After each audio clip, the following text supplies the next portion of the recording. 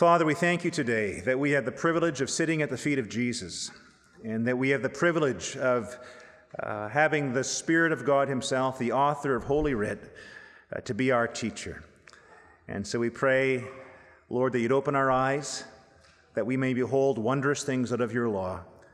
And we say with Samuel of old, "Speak, O Lord, for your servant listens."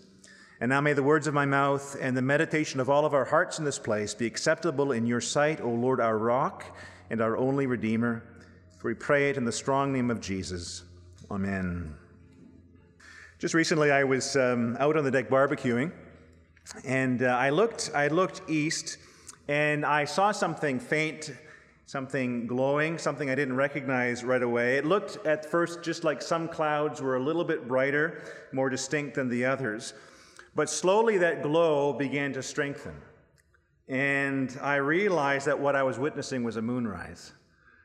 And we hear a lot about sunrises, but we don't hear so much about moonrises. But I was entranced. And as it rose, it was so quiet, and it was so remarkably beautiful. It doesn't have the radiant, boisterous glory of a sunrise, but the moonrise is distinctly beautiful. And as I stood there and I began to think about it, I began to think about the way that God has set the moon as a sign for us in the sky. Night after night, waxing and waning, but a constant light in the witness of God in great darkness. It's a constant reflection of a glory much greater than itself. And I began to think about the church, and how God sets the church in a great dark to witness to a glory that is much bigger than itself, and how the church waxes and wanes. Sometimes the church is big and resplendent, and sometimes the church appears to be just a sliver of its former self, a small and glimmering crescent. Sometimes we expect and think that the church should be like the sun, enlightening the whole world, undeniable, blazing all day long, blinding people with its searing and its scorching light. But I don't think the church is like the sun. I think it's like the moon. And I think we're placed in the night sky by God to reflect a glory that is much bigger than we are. I think the church is a great light, a compelling light and a beautiful light, but it's surrounded by darkness, and in its setting, the darkness is much larger than the light. And after I watched it for a while, I fetched the binoculars from inside, and my meat was getting overcooked. But I peered at the moon with those lenses, and as I adjusted the focus, I began to make out distinctly the craters of the moon. It was something else to see the ridges of those craters. And I found myself talking to the moon, and I said to the moon, "How punished you have been." The whole surface of the moon, it's pocked with massive suffering. It's been bombarded with relentless assault for ages, and yet no one looks at the moon and thinks that it shines less, or thinks that the moon is less beautiful because of all those craters. And in our reading today from Romans, the first thing that the apostle does after announcing this grand doctrine of justification by faith, the first thing that he does is to draw our attention to the church's suffering. It really struck me that Paul does this. The first thing pastorally that he does is to bring into view the reality of suffering and to help us to make sense of it. Verse 3, "More than that, we rejoice in our sufferings, knowing that suffering produces endurance, and endurance produces character, and character produces hope, and hope does not put us to shame." In chapters 1, 2, and 3, you all know now very well that Paul brings us through a great street of horrors. And it's been tempting when we get to chapter 4, when we get to the glory and the freedom that God justifies the ungodly. It's tempting to think that the good news of the gospel, now means that the believer has been translated into a pure realm of glory and triumph, a life of sheer resurrection power, with little thought of the place of the cross. Martin Luther, the great reformer, he understood these temptations very well, and he wrote quite a bit about them.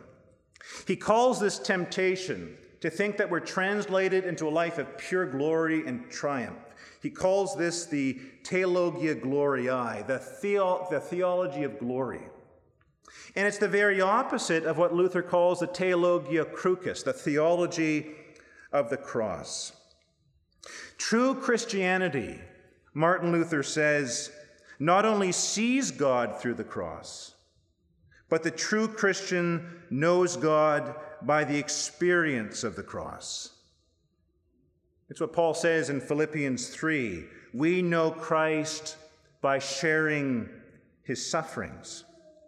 And Paul isn't talking here about hangnails and headaches. Paul isn't even talking about those great sufferings that we have in common with the rest of the world. But both Paul and Luther mean this, sharing in the bitter moments of Christ's sufferings for the sake of righteousness, for the sake of the kingdom of God. Sharing in slander. Christ was called a devil. Sharing in the rejection. Christ begins his ministry by crowds trying to drive him off a cliff. Sharing in the betrayal. Christ was betrayed by one of his own.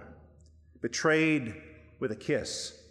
And the rest of his little band forsake him. And the one who's supposed to be his rock denies him. Paul reminds us today, as he announces this great news of justification, that suffering is important. Glory doesn't produce endurance. Glory doesn't produce character. Paul doesn't even say that justification by faith produces these things. No, suffering does.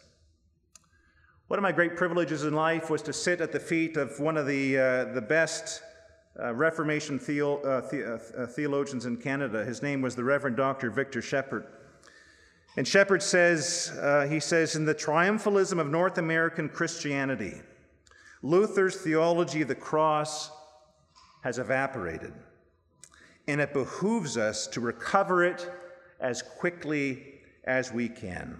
Crux nostra est theologia sola, Luther said. The cross alone is our theology.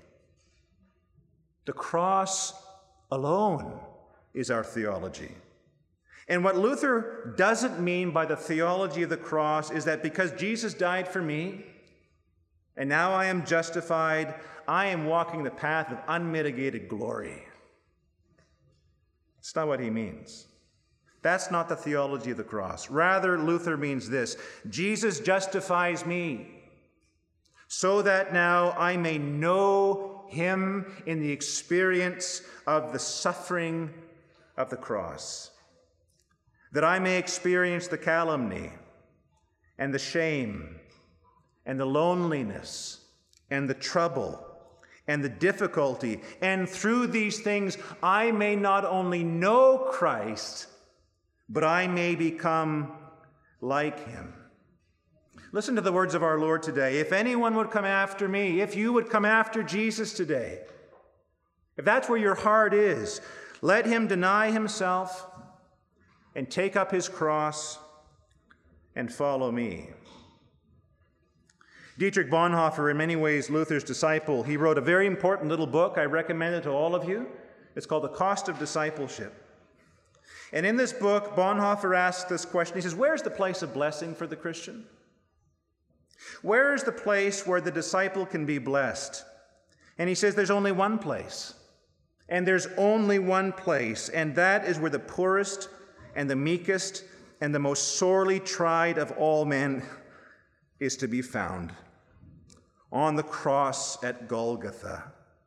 The fellowship of the Beatitudes is the fellowship of the crucified. From the cross comes the call, blessed, blessed, blessed are you when all manner of men shall reproach you and persecute you, and say all manner of evil things against you falsely for my sake. Rejoice and be exceedingly glad, for great is your reward in heaven, for so persecuted they the prophets that were before you. Brothers and sisters, I tell you something, learning is wonderful. Books are wonderful. The Bible is wonderful. And in Tozer's words, we should live in the Bible as a fish lives in the sea. But it's a mistake this morning to think that we can learn Jesus and know Jesus simply by memorizing chapter and verse. We know him and we become like him by the cross, by sharing in his suffering. Suffering, Paul says today, produces endurance. As Jesus endured the cross, we read in Hebrews 12, despising the shame, so suffering in the gospel brings us to the endurance of Jesus, bearing all things for the sake of the kingdom, waiting patiently for the sake of the kingdom, looking beyond the here, looking beyond the now, enduring the pain now because we are confident in the gospel of the better hereafter, a kingdom that cannot be shaken, wherein dwells perfect righteousness. And then Paul says endurance through suffering produces character.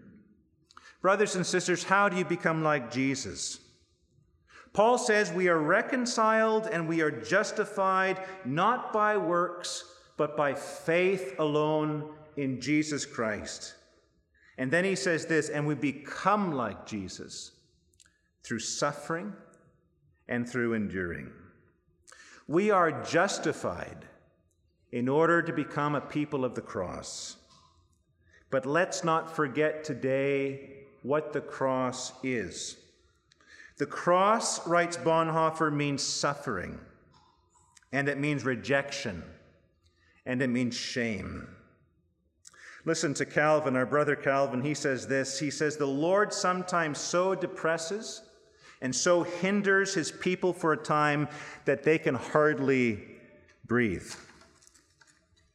You know, when I consider the moon, and I consider how it's been pulverized for eons, it's striking to me that when I look up at the night sky, I don't think of that satellite as something that's been ruined or something that's been pitied, but instead I'm captivated by its quiet beauty. It lights up the night and it graces the skies, and the scars on its surface become part of its glory. Sometimes, Calvin says, the pain is so severe that we can hardly breathe and we can hardly remember the source of any consolation. But whatever comes to us, whatever strikes our surface, whatever pulverizes us, he says, is from the hand of a most indulgent Father. Brothers and sisters, hear this today. He is working for our good.